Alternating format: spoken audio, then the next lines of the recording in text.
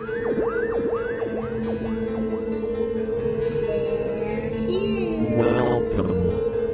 to Spooky South Coast. Look, I know the supernatural is something that isn't supposed to happen, but it does happen.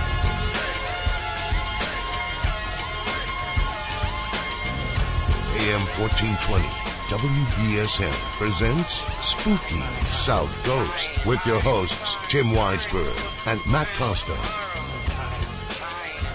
All right, good evening. Welcome to Spooky South Coast. Tim Weisberg here, along with the silent assassin, Matt Costa, science advisor, Matt Moniz, and Andrew Lake of Greenville Paranormal is in the house with us as well.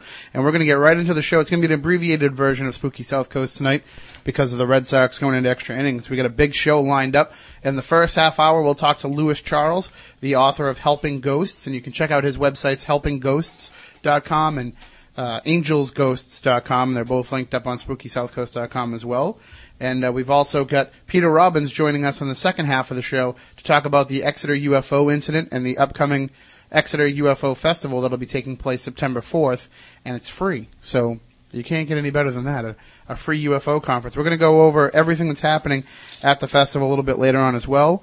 Also, if you want to tune in on the internet, you can check out Fate Radio at fatemag.com/Fate Radio, or right through the link at the top of SpookySouthCoast.com, and you'll be able to see us in the studio. We have all new technology that's broadcasting the show now, the video stream from the Spooky Studio. It's a new service that we're using called Ustream. It's a lot better than the service we were using before. Fate Radio made the change, and it's amazing because I'm looking at the screen and I can actually see my mouth moving as the words are coming out of my mouth. So there's no 10-minute delay like there was before. So it's pretty interesting. If you like to see what's going on in the studio while it's going on, now it's going to be real time. So it'll definitely be a new added element to the show going forward, and it was a lot easier to connect too. Once we figured out what we were doing wrong, it was beautiful. So, and on the Fate Radio website, on the page, there's also a new chat room. There's tons of people in there chatting, so feel free to join in and get involved. And there's a complete list of the shows that are on there as well. All right, so let's get right into it with our first guest. Lewis Charles was born in Canton, Ohio, and he was raised in a small farming community. While growing up, he always had a fascination with ghosts and spirits. In 2004, he launched the website Angels and Ghosts in order to better study ghosts and spirits. And by using the submissions he received from around the world, Lewis began comparing potential evidence shared in stories, images, videos, and audio recordings. He also worked with countless others on field tests, investigations, and experiments in the spirit communication in an attempt to sort the false from the real. And that's something that he put into his new work, Helping Ghosts, and he's here to join us to talk about that. Good evening, Lewis. How are you? I'm great. How are you, Tim? Oh, we're spooktacular, as we say here. Wonderful. So I have to say, I've been reading your website for a little while now, and it's definitely a wealth of information. And this is something that you kind of just got into because you wanted to learn more about the topic?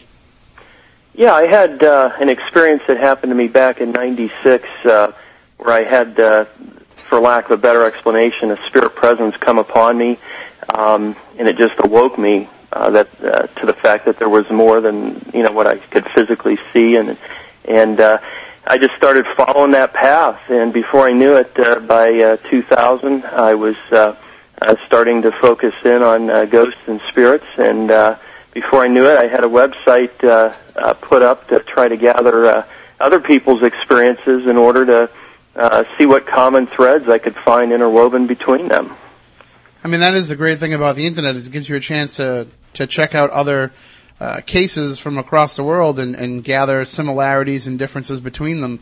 What did you find was some of the most predominant factors amongst all these different cases you were getting reports of? Well, one thing that I noticed, not only in the people that were reporting the experiences, but also within the interactions, the actions by the ghosts, and also within the paranormal community, was an overwhelming amount of fear. And looking at different cases of haunting, it just seemed to me that the reasons potentially behind the haunting always seem to have a root of fear. And that was really what was compelling me, the idea that if fear is the root of what holds the ghost mind here, assuming that a ghost is a disembodied human spirit that is a lost soul, so to speak, then I wanted to see if I could dig deeper into that through spirit communication, working with psychic mediums, working with ghost boxes, working with EVP, and see what the results were. Well, one of the things that I found interesting about your approach and the information that you have on your website is when you're talking about this fear of ghosts, you don't actually buy into the idea of demons that a lot of paranormal investigators will talk about encountering. You don't seem to think that demons are something that are part of the equation. Well, that's it, and I found it necessary in the book, Helping Ghosts, to kind of address that, touch on that lightly. I did write a book prior to this where I focused on a lot of these beliefs in hell, demons, etc. And one thing, when you go back into history, just in Christianity, and I bring that up because it has such a strong influence in Western society, it's an underlying theme, you can go back and you can actually start to see where the idea of demons within Christianity started to come around, and people would be surprised to hear that these beliefs really weren't showing up till about the early 5th century through men like St. Augustine and St. Thomas, where they were taking the idea of the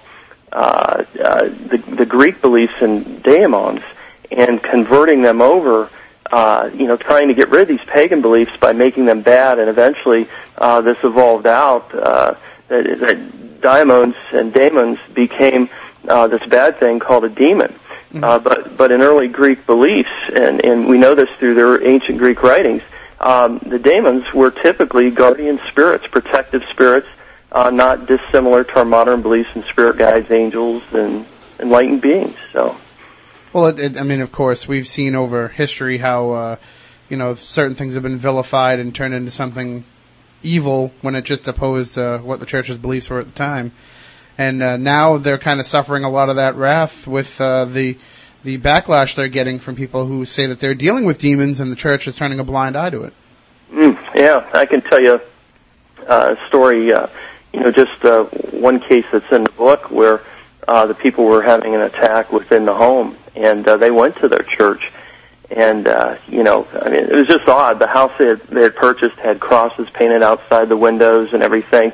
Just like somebody that had lived there prior was trying to protect themselves from something coming in.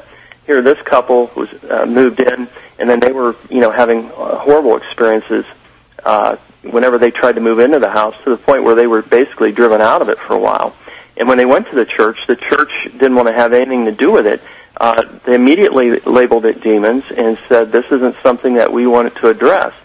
But yet they teach about demons, but didn't want to address it. So, well, when they're dealing with these negative entities, though, you seem to have a pretty clear-cut plan on your website, and I'm sure in the book as well, for dealing with these types of negative spirits. Well, what I first try to do is just bring the investigator or the person that's suffering the attack to a place of no fear. When I began working with paranormal investigative groups, I had some developed theories about this, and my first plan of attack was really to work on the fear that was within the investigators, work on the fear that was within the homeowners and others, because I found that fear is actually what gives power over to other people. It's that way in this world right now. If we want to hand control over to somebody, just fear them. And then we both know that fear has a way of amplifying the false into making it into something that's real to you if you fear it. So that was the first thing. And then in the book I talk about actually addressing cases. I got to the point where I wanted to go into some cases where people were being attacked and scratched and smothered and, all these types of things, weird phenomena, seeing shadow people with red eyes and horns, and approach it from the standpoint that this was not a demon, that this was a human spirit masquerading as such. And, in some of the cases that we worked on, we found that wasn't the case, that these were not demons. These were human spirits, what I talk about in the book called a type A personality, dominant, controlling. They were dominant, controlling in this life, and they're very adept at manipulation and controlling people from the other side. Is there the danger associated with these negative spirits that investigators and demonologists often associate with demons? Does that same danger exist with a negative, formerly human spirit? Well, that's what we were finding. And I did talk about that. Again, not wanting to focus per se on dangers, because I didn't want to create fears in people, because most of the ghosts that we investigated never ended up being, of ill intention. Most of them, were middle of the road or loving. But, there were those few that were nasty, and people attacked, investigators attacked, pushed, scratched, and that type of thing. But again, I felt that a big proponent of suffering an attack or undergoing that is approaching it through fear. And, we rather approached it from the standpoint of calling the bluff, so to speak, and then working to try to take, instead of playing that game, trying to establish an emotional bond, a communication, if you will, just speaking openly, and see if we could reach. And doing that, again, with Psychic Medium and with Ghostbox and EVP. Do you think that the negativeness of the negativity of these spirits could be from fear on their part? Because I notice on your site you make a differentiation.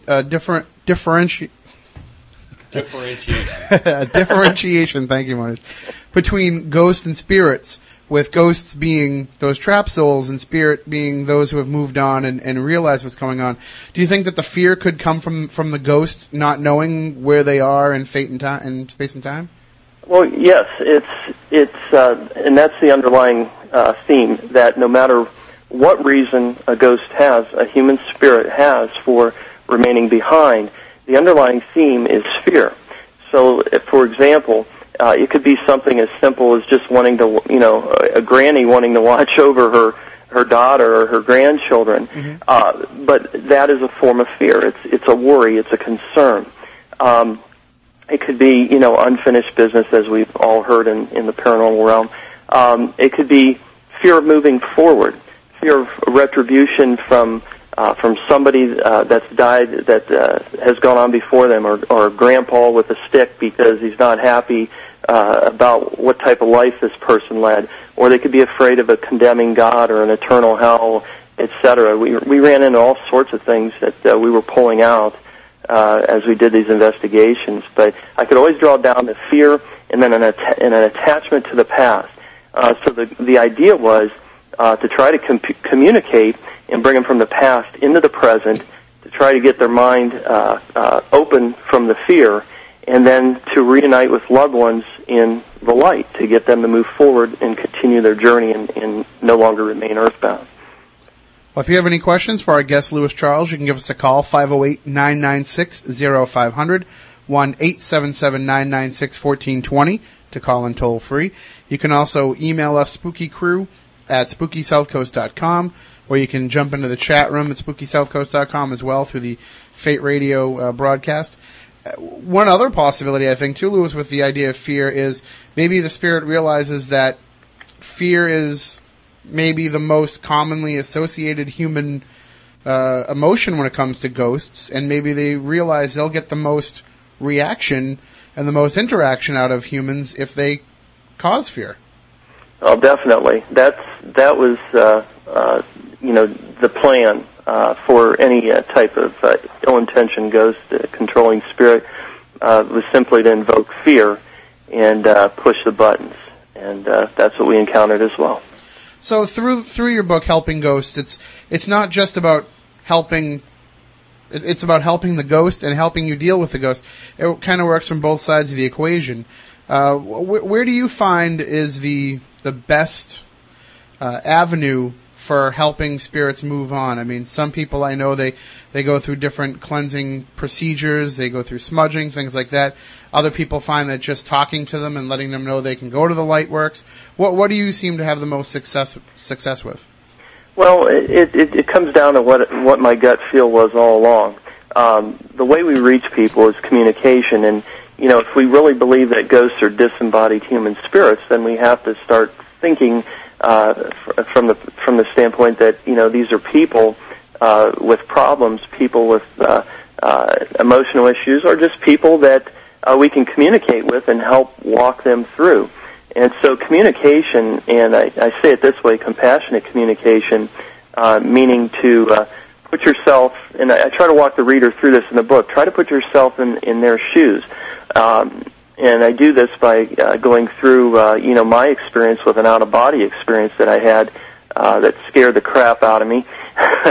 And also just creating a sort of a short fictional story for the reader at one point, just to kind of, what if this is what happens to you when you die, and you find yourself earthbound here? How are you going to try to interact?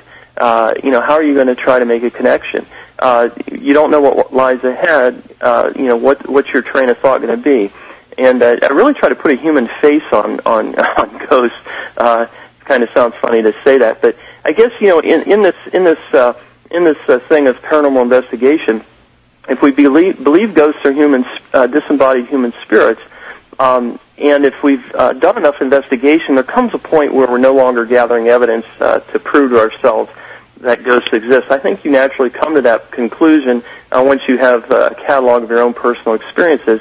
And then the question arises, what are you going to do about it? If these are ghosts, if these are people, what are we going to do about it? Are we just going to, mess with them? Are we just going to find them and then let them go? Or are we going to try to communicate? Are we going to try to help them? So, I mean, I've worked with a number of different mediums and people who have, I don't know, a sensitivity to spirits, and I've been on investigations with some who think that they can help move spirits on, and we've had many people here on the show that have talked about that, and I've always wondered about the validity of that if they're there, maybe they are there because they choose to be, and that us helping them on really just means, well, they think that we're just going to ignore them and we don't want them there anymore, so they're not going to talk to us anymore. What would you say is the success rate in being able to get spirits to move on? Well, I don't know if you can put a percentage on it or not. To me, the idea was, gathering evidence. First of all, the eyewitness evidence, collecting that, trying to collect physical evidence, trying to collect EVP, trying to collect ghost box recordings that were relevant communications to the questions and to the haunting. And then also seeing what psychic mediums on the team could pick up, and then gathering all the information, see what we had to work with, and then try to make the communication from that standpoint. My benchmark was this. If we had people suffering a haunting, if the haunting ceased after the spirit rescue, then I felt that we've helped the ghost, we've solved the case of haunting. And then going back and seeing what the change was after the fact, getting reports back. Has the haunting come back? Is there any more experiences that have occurred after that? There was another thing, though, that popped up that was quite interesting. During the spirit rescues, there was a release, and I don't know how to describe this other than a release of an energy.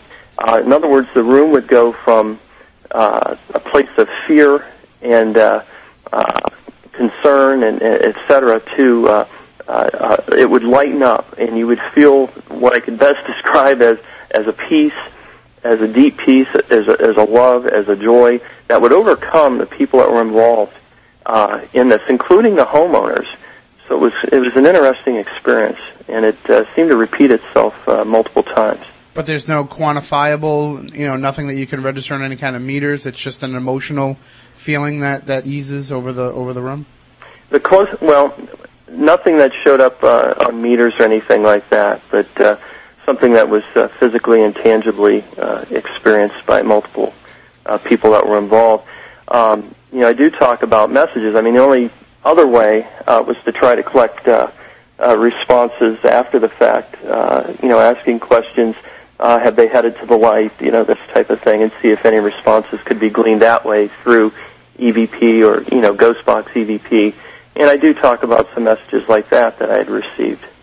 Now, even though you don't necessarily buy into the concept of the demons, you do talk quite a bit on your site about angels, and it seems to be something that some of the photos that you have on the site are amazing, but angels seem to be something that a lot of people buy into and a lot of people believe in, and a lot of people feel are here helping us all the time. And you get a little bit beyond just the surface history of angels. You go deep into the idea of, where they came from and where our modern characterization of them comes from.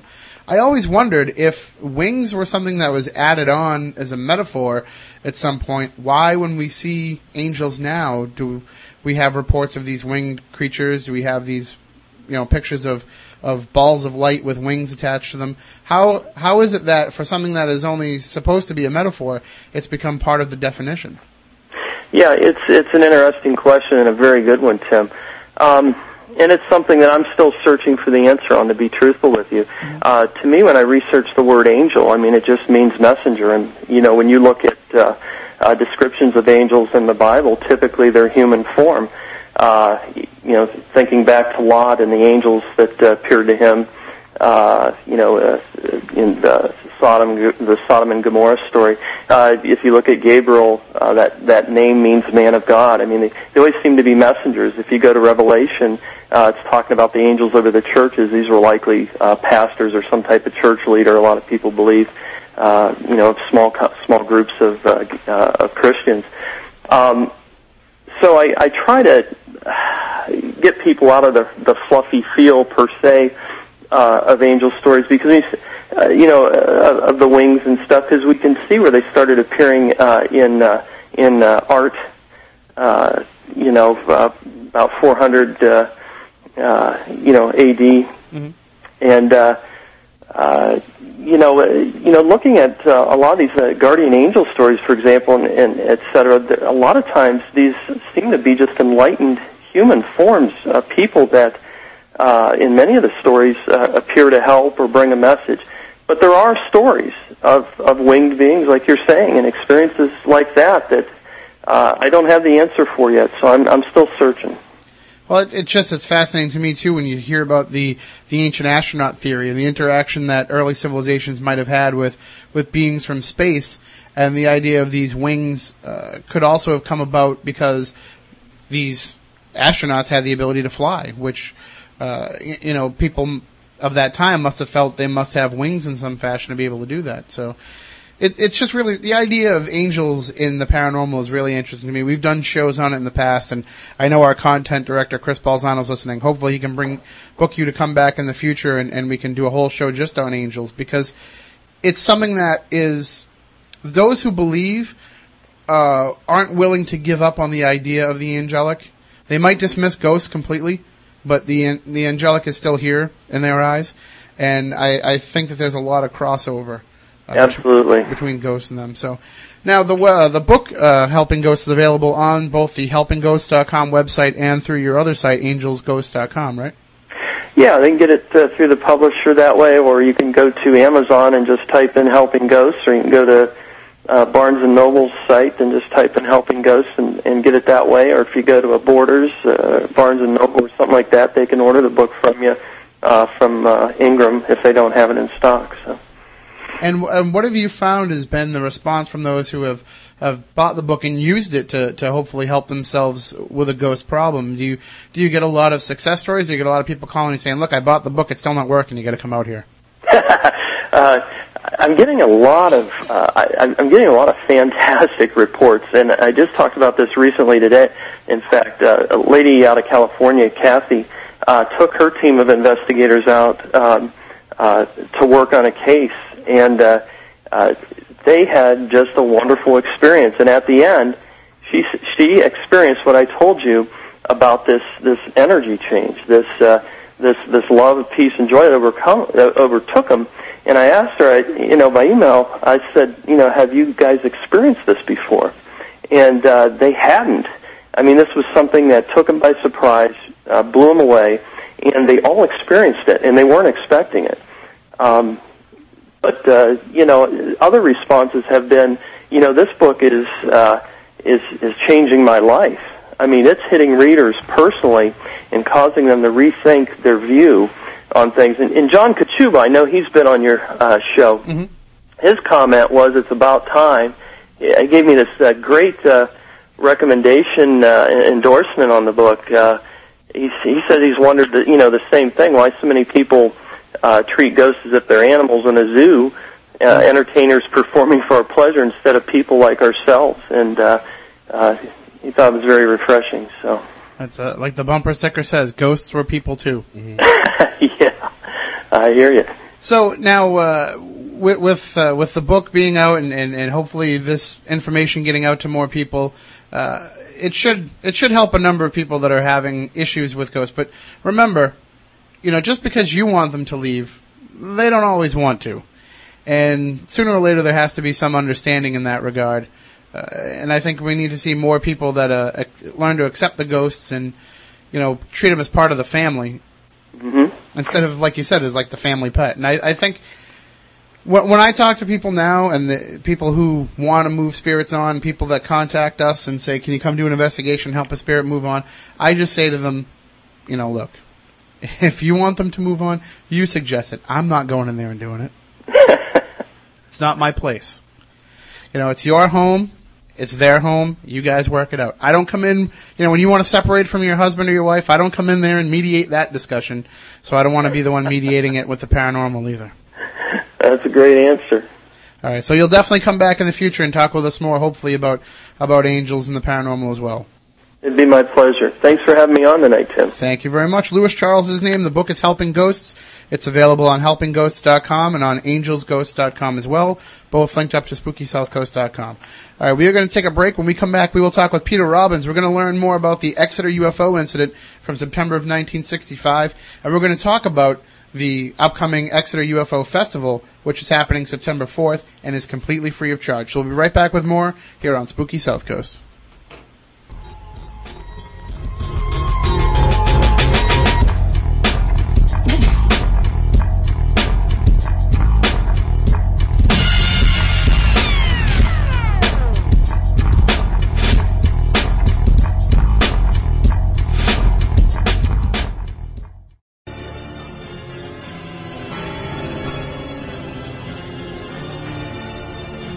Turn on all your lights, lock the doors, and pull down the shades. Spooky South Coast is back.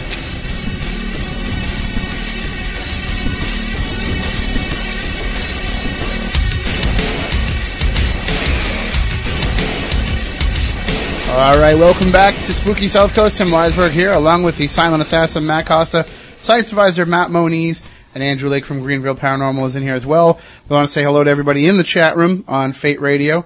Just go to SpookySouthCoast.com, click on the Fate Radio logo, and you can get into the chat room and the live video feed there. And, of course, that's where you can also check out the entire lineup of Fate programming, which you'll see right on the left-hand side of your screen while you're there. But while you're on SpookySouthCoast.com, why not make sure that you check out some of the great new articles that have been posted up. Now, we didn't have a show last week, excuse me, because of the Red Sox, but we still have had new, fresh content up there. Our content director, Chris Balzano, has done a great job. There's new evidence of the odd up there. There's new video up there for you to check out.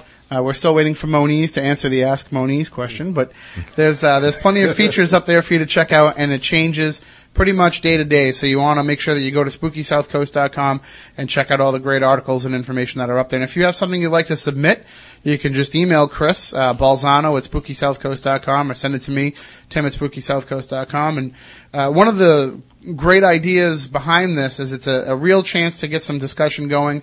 We've been running a forum on our site since we started almost 5 years ago, and we get a lot of feedback on there. We'd like to get your feedback on these stories as well. And there's one up there right now about the Bagman of Edinburgh, and you can actually go on there and check out the photos and offer your own thoughts. And the idea is that when you've acquired your own evidence, things like Lewis Charles was talking about in the first half hour, you can submit it to us, we can put it up there, and it'll go out to the paranormal community at large to dissect and discuss. So there you have it. SpookySouthCoast.com, your home for everything paranormal. All right, let's talk now with our friend Peter Robbins. You know him as a wonderful UFO researcher and speaker, and he's actually going to be taking part in this Exeter UFO conference. It's coming up September 4th, and that's, of course, in Exeter, New Hampshire. The best part about this event, aside from all the great speakers that they have coming to offer presentations, is it's free. And all you have to do is get yourself to Exeter, New Hampshire, which if you're in the South Coast area, not a far hike, and it's definitely worth the trip for some of the activities that are going to be going on. Good evening, Peter. How you doing? Great. Good to hear your voice again. It's always great to talk with you, and it seems like every time we have you on the show, though, we're always up against some sort of clock. May it be our biggest problem. That's usually what we blame it on is the conspiracies. But this time, though, we want to make sure that we get the word out about this festival because it just looks like there's a great lineup of people coming and offering presentations. What are you going to be focusing on for your discussion, Peter? Well, I'm actually giving two talks, one for a colleague who's not able to, and the other one, a talk I developed fairly recently on an important, one of the most important cases of the last 30 years or so, but one that kind of got the bum's rush. It's certainly the best-known case in this country of a close encounter in the United Kingdom, and it occurred in 1989 in the city of Voronezh. But because that was the year, literally, that the Soviet Union was kind of spinning out of control and ultimately committing suicide in a way, the Western press had a lot of fun with this very serious story, talking about how with the release of people to go back to the Russian Orthodox Church and a certain amount of freedom of the press, that there were all of these abuses, and we should expect to hear these crazy tales about UFOs and the paranormal, when in fact it was a brilliantly, magnificently documented, multiply witnessed UFO incident. The talk that I'll be giving first, though, is one that should be of particular interest to all New Englanders, and it's put together by my friend and colleague Dean Merchant, who has lived in the Exeter area really his whole life. And what he has done has been a really first-class piece of research as far as I'm concerned, where he's taken a lot of information that has been on the record for years, but put it together in a way that nobody has ever seen it. Most of us know that the original Roswell UFO incident, which occurred in the summer of 1947, occurred in the area of the Roswell Army Airfield, and the 509th Atomic Bomb Wing, at the time the only nuclear strike force in the world, emerged kind of in the center of the story. 11 years later, 1958 or so, when the 509th are rotated out of New Mexico, they are sent to their new home at Pease Air Force Base on the New Hampshire coast. And guess what followed them there? Yes, exactly. Those funny round airplanes. Judging from the Exeter incident that happened not that long later, I'm guessing the beings. The UFO phenomena accelerated in the area. Within 3 years, 2 years, we had the Betty and Barney Hill UFO abduction. And then in 1965, the so-called incident at Exeter, still one of the very, very best documented UFO incidents of all time, and took place, if I can use a little latitude, in your backyard. Yeah, no, paranormally speaking, absolutely. Well, I think many of our listeners are familiar with the Betty and Barney Hill case, but what about the incident at Exeter? Because that's something that might not be on a lot of people's radars who are new to the ufology field. Well, it happened in September of 1965, and one of the ironies, again, of why it did not get the world coverage it should have is the very first sightings of a huge, anomalous, disc-shaped object, which was registered on radar. The subject of numerous first-hand witnessing was observed from the base itself. A young man, soon to go into the Navy and 3 tours of Vietnam, named Norman Muscadillo, observed it, and then observed it with a local police officer at very close range. But the next day, all of the calls to verify it essentially went to the base, and the officers there denied that there had been any sightings whatsoever, which was infuriating to the many eyewitnesses in the area, primarily civilian, but an awful lot of military ones, including, again, members of the 509th Atomic Bomb Wing. But it was such an effective ploy at the time in stopping conversation or inquiry that the case basically went away. And it wasn't for some years that it really received the attention that it should have received to start with. So it seems like Exeter definitely deserves to have its place on the UFO map. It really does. And this is a situation which very few American municipalities can qualify for.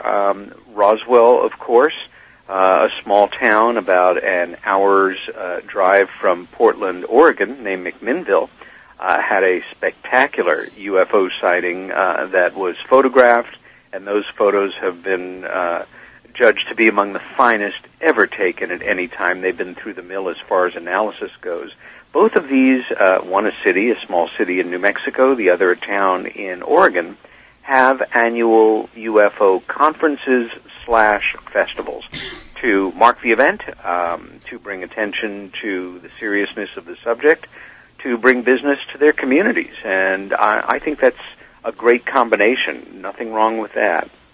I mean, if you can use the idea of having these festivals to bring people in on an entertainment basis, and they can get the information while they're there. I mean, I'm just looking at the lineup of who's going to be speaking on September 4th, and it just seems like if you don't know anything about ufology, by the time you leave, you're going to leave with quite an education in just a few hours' time. Well said. It really is a perfect event for somebody who is interested in the subject, but, you know, on one level, I wouldn't be caught dead at a UFO conference. You got to be crazy to go to one of those things. Last year's, which was the first annual Exeter conference and festival, we had about 350 people in the audience, and it's a beautiful, historic Civil War era town hall. I mean, you know New England better than I do, but for me, the town square of Exeter is emblematic of the beauty and the architecture and just the feel of an extraordinarily picturesque New England town.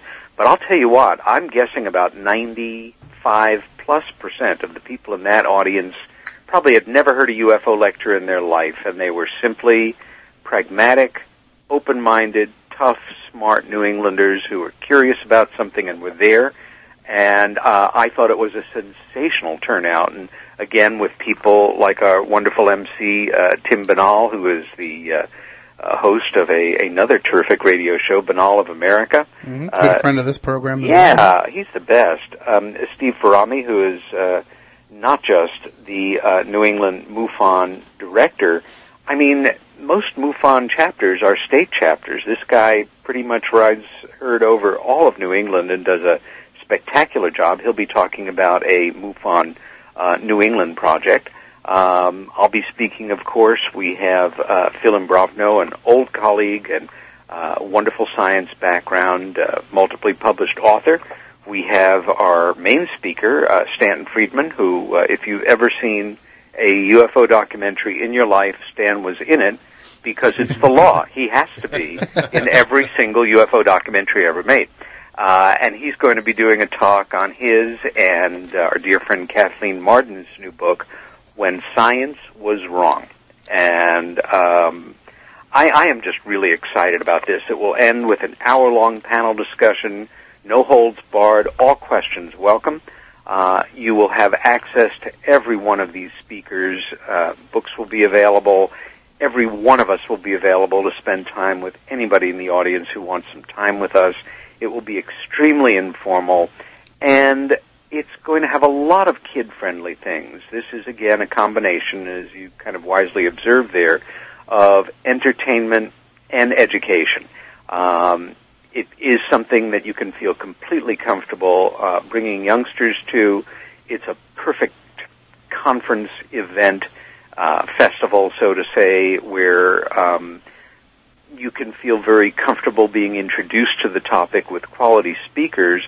Also, even though, you know, this is still very much a startup operation and we have a minuscule budget, a number of us are working basically just for the good karma, and our hope is some years from now this will be a major annual event in the Northeast and we'll be making money for this community. But I'm here to tell you, any overt profits that this festival ultimately starts to accrue will all go to child services for various agencies in this part of New Hampshire, and that in itself is pretty noble as well.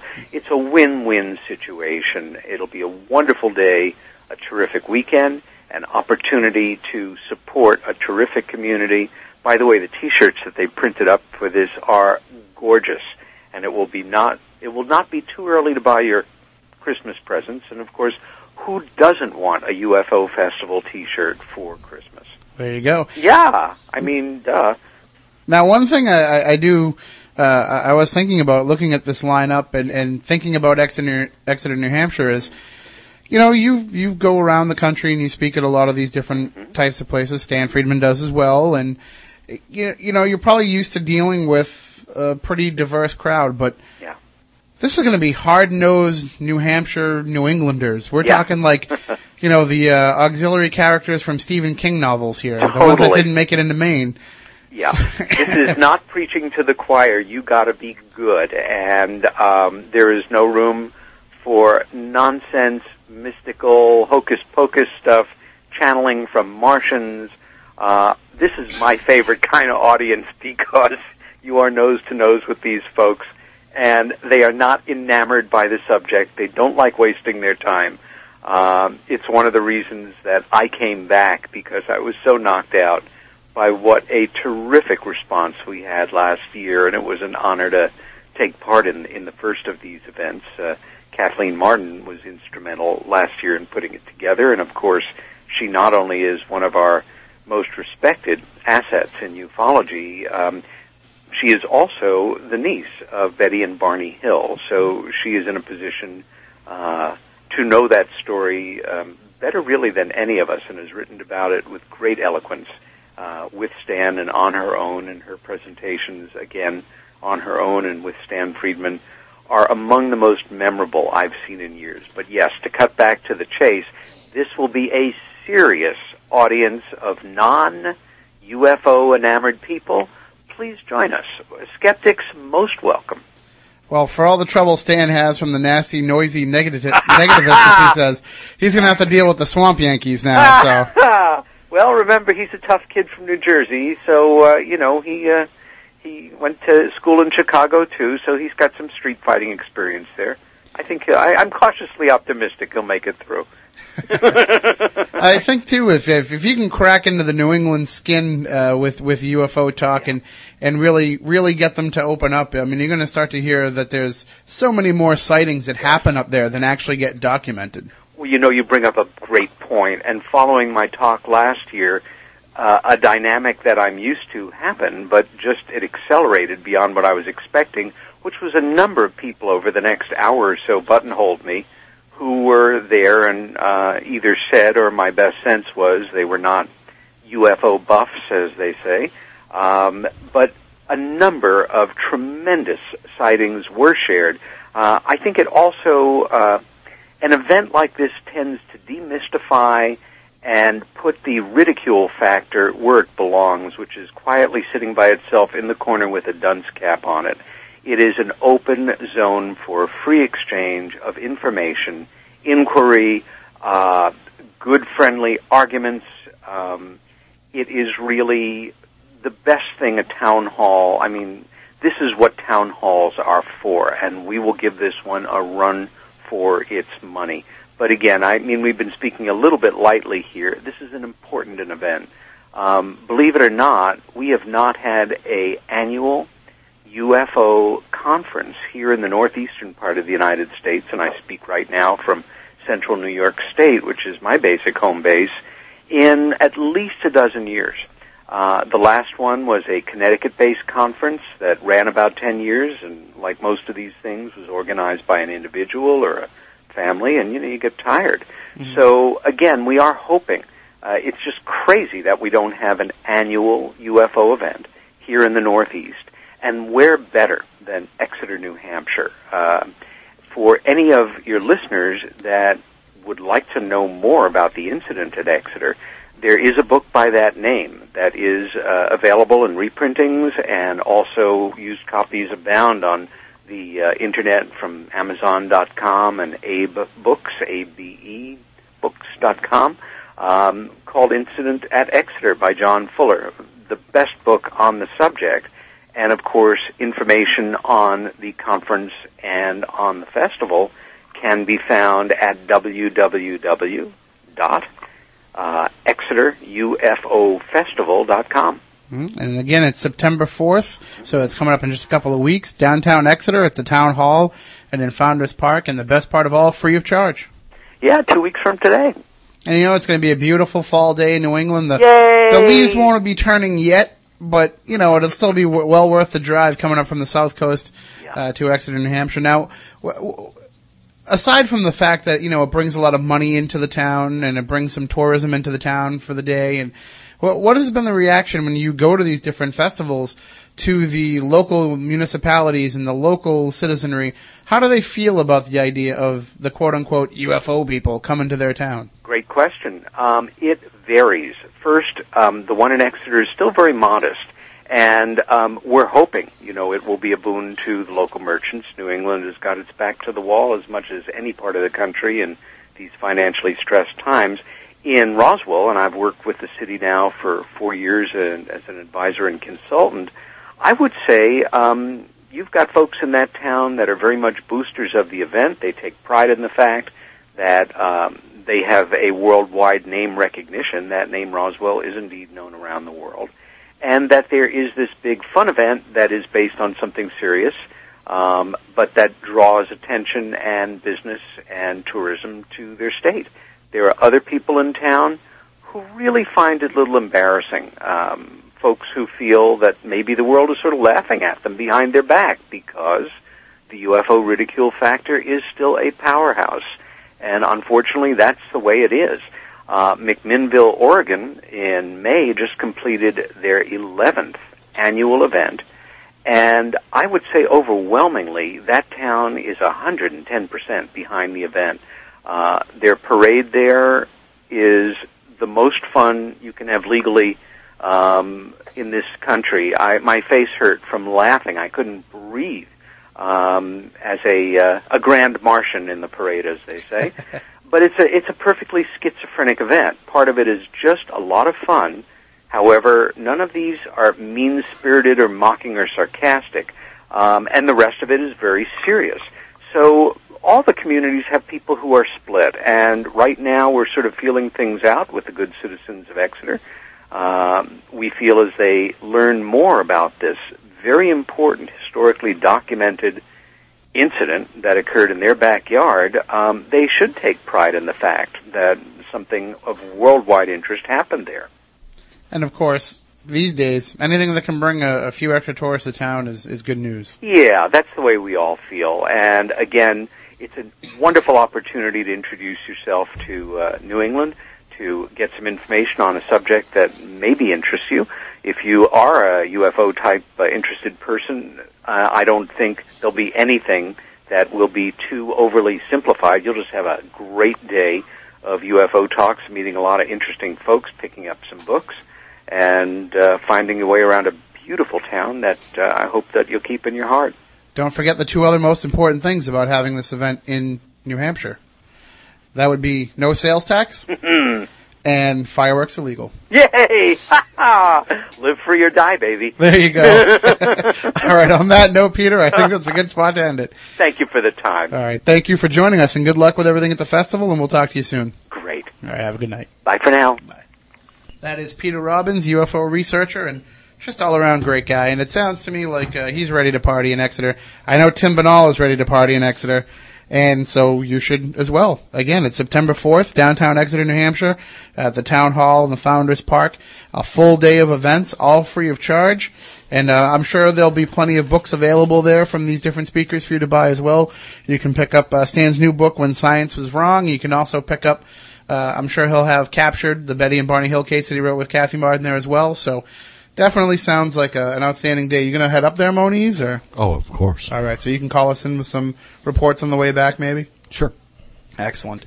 And anybody else that goes up there, feel free to shoot us an email, spookycrew@spookysouthcoast.com, and let us know what you think. Now, next week, we will talk to our guest S.M. Belakurov, also known as Sean B., about his book, The Paranormal Cookbook, 2012. It's just a real hodgepodge of all different kinds of paranormal information. So if you go and check out that book online, you'll see what we're talking about. And we're going to talk to him about a number of things, pretty much run the gamut of all things paranormal, including talking about the Joker from Batman, which I know Matt Koss will be pretty fired up for. So that'll be a good show coming up, and then we've got all kinds of stuff coming up in September and October as we move into the Halloween season. So just stay tuned to SpookySouthCoast.com, and you'll find it all up there. So I think next week we're on after the Red Sox again. It's going to be something that we're going to be dealing with a little bit here in the coming weeks, but they've got a lot of games coming up against the Yankees too, so that'll get us some afternoon games and get us in here a little bit earlier as well. And don't forget to check out all the other programming on Fate Radio throughout the week. It seems like they've got something pretty much every day now. Taking a look at that schedule from here. Yeah.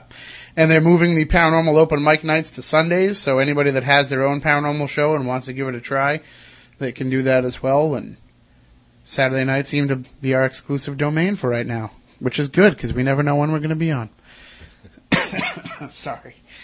So, again, go to SpookySouthCoast.com, check out the articles there as well, offer your comments, go to the forum and comment on them there. And if you have anything you'd like to submit, just email Balzano at SpookySouthCoast.com or me, Tim, at SpookySouthCoast.com. And it's just, I like it because I can, when I'm eating my cereal, I can go online, I can read something different, and learn something about the paranormal, which is better than reading the back of a cereal box. Yeah, well, I can only read that so many times. Yeah. It's, I find in my older days here now, I go through a box of cereal more and more quickly. But still, the back of the box is only a one-bowl read. So, all right. So until next week, for Matt Costa, for Matt Moniz, for Andrew Lake, and for Chris Balzano, I'm Tim Weisberg. We want you all to stay spooktacular. Rest assured, listener, that my time here has not been easy, and what you have just heard was not fiction. Although, in many a desperate moment, I most certainly wish it had been. It's over for now, it seems. Or at least, until yesterday begins again. Tomorrow, tomorrow, tomorrow, tomorrow. Look, I know the supernatural is something that isn't supposed to happen, but it does happen.